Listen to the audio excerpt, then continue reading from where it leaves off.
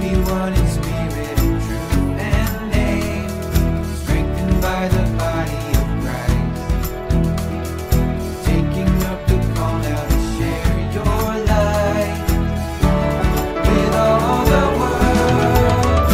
Let us live our lives so that all might see, that our hearts are rest till they rest in thee. Let us build your kingdom in truth and grace, so that all might know they have a rightful place. Let us live our lives so that all might see, that our hearts are rest till they rest in thee. Let us build your kingdom in truth and grace, so that all might know they have a rightful place.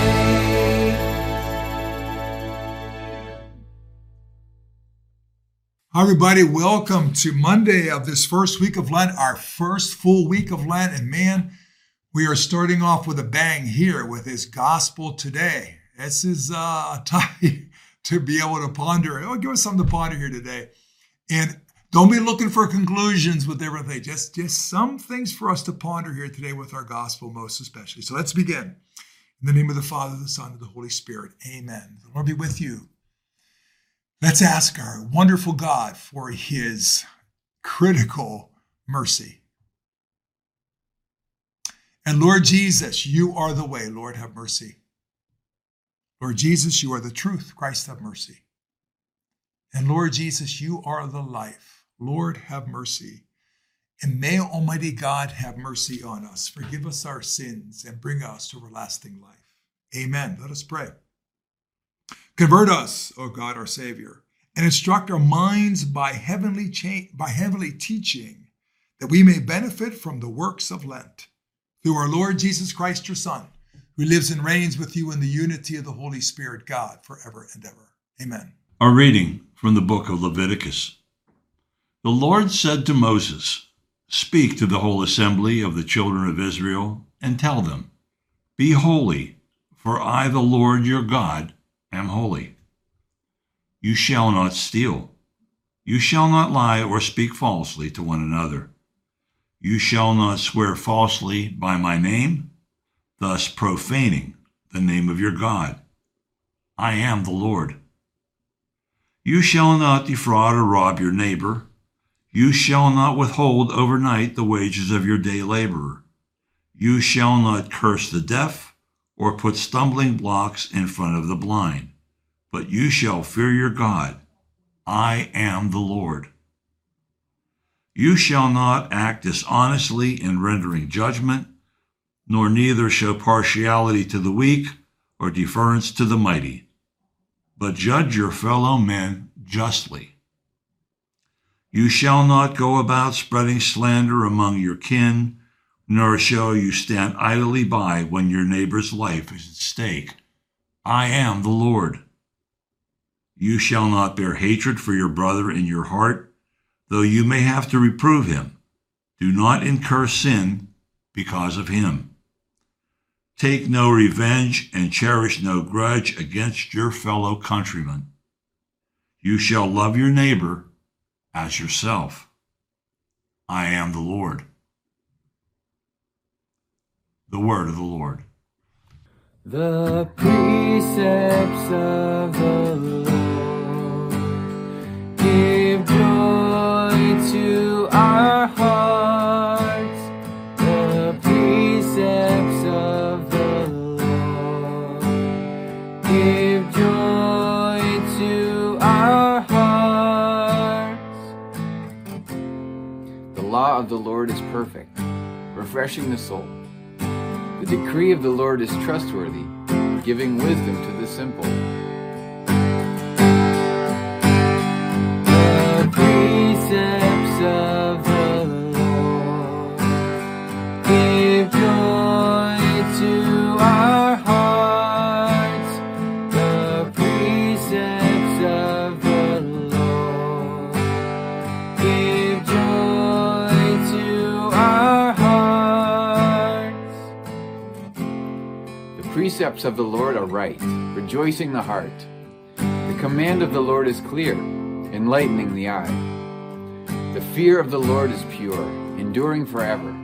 The ordinances of the Lord are true, all of them just.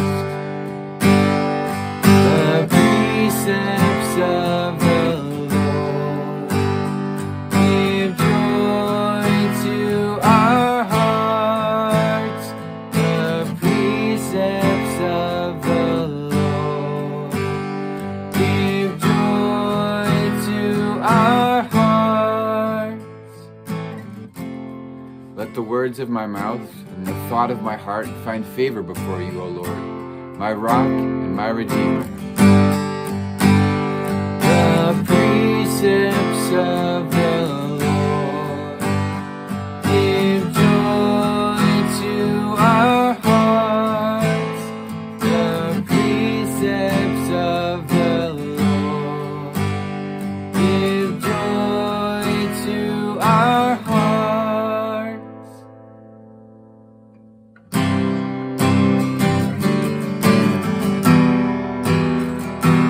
Praise to you, Lord Jesus Christ, King of endless glory.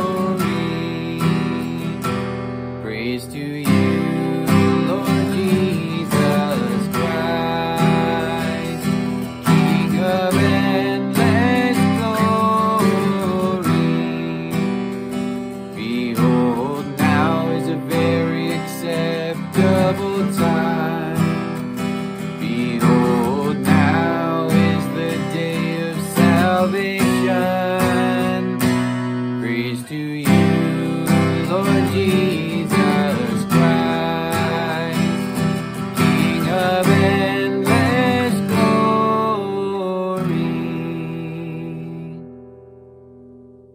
The Lord be with you. A reading from the Holy Gospel according to Matthew. Glory to you, O Lord. Jesus said to his disciples, when the Son of Man comes in his glory and all the angels with him, he will sit upon his glorious throne, and all the nations will be assembled before him.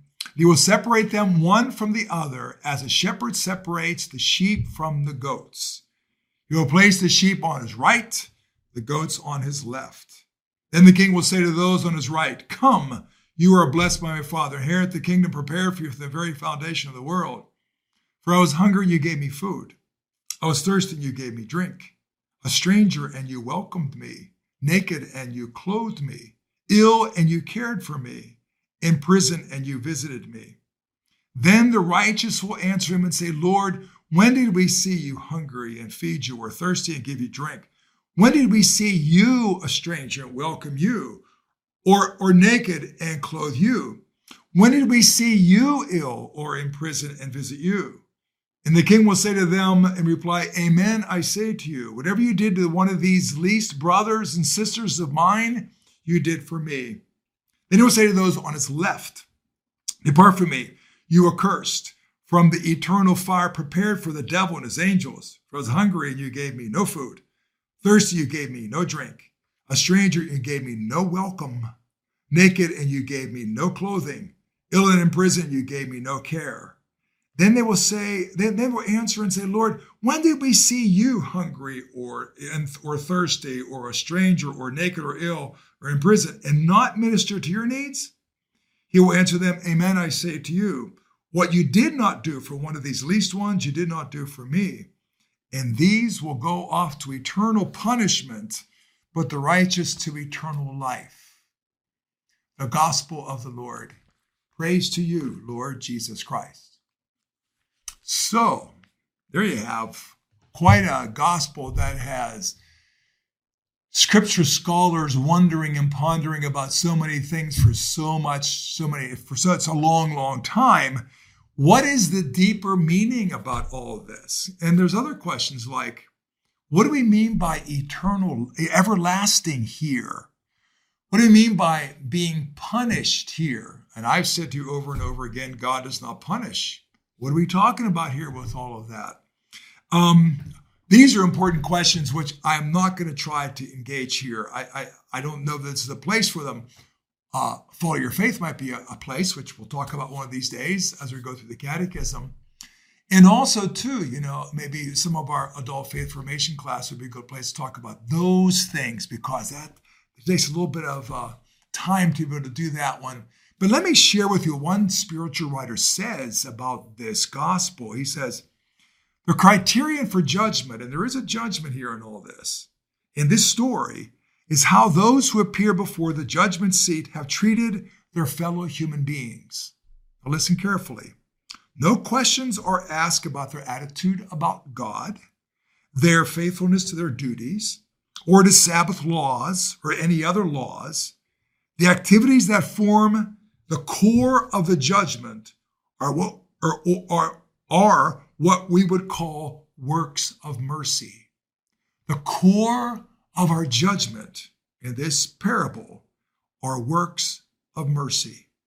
Now, all of that can kind of have your head spinning a little bit, but let me just having shared all that, take this in a different direction. Maybe a way to look at all this is to look at all this kind of symbolically and not see heaven and hell as some geographical place, which they are not. Heaven and hell are not geographical places, but see heaven and hell as inner realities of states of being inside of us, like this. Have you ever felt self-absorbed, unloved, trapped in addiction, hate, bitterness, overwhelmed with toxic shame and guilt? Ever been your experience? Sadly, I can admit some of that being my experience. That's hell. That's what hell is like. Remember one time in my earlier years, I just came to my mind. I shouldn't say this stuff when I'm talking online, but remember in my earlier years, I was in my early 20s, and giving the terrible lifestyle I was living, I got this kind of like interior vision where if you continue this life you're living, you're going to hell.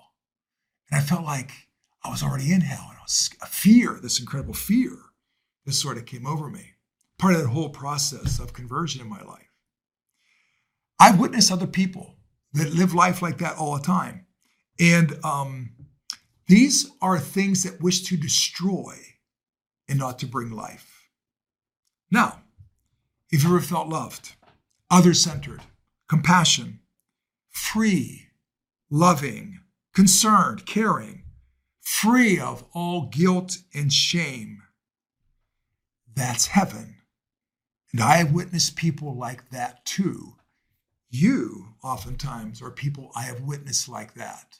And I have experienced heaven just by being in your presence. Seeks to give life and not to destroy. Maybe sometimes you feel like a goat. Maybe sometimes you feel like a sheep. Can it be something like that, as opposed to this very extreme left and right? Could this be inner realities we're talking about here? Maybe you felt like a sheep and seek to share the good news of Jesus in your life. So sometimes we feel like these things and we can come out of them and back and forth. Well, hopefully we want more and more to become like a sheep in all of this. So now that's just one way to look at all this. There's other kind of ways of looking at this gospel. I thought I would share that one because it might help us in our Lenten experience here. I thought it would help us as we ponder our own lives. Look at the worms again, as we talked about on Ash Wednesday. Look at the worms inside. How can we become less and less like a goat in this regard and more like a sheep? Here's my question for today. This Lent, how do we, through prayer, fasting, and almsgiving, become more and more like a sheep? God bless you, folks. Thank you. I hope that's helpful to get you thinking, pondering, not something that exhausts that story or that parable in any way, shape, or form, but maybe a dimension in which we can look at it that's helpful for ourselves. Looking forward to seeing you again tomorrow. Goodbye now.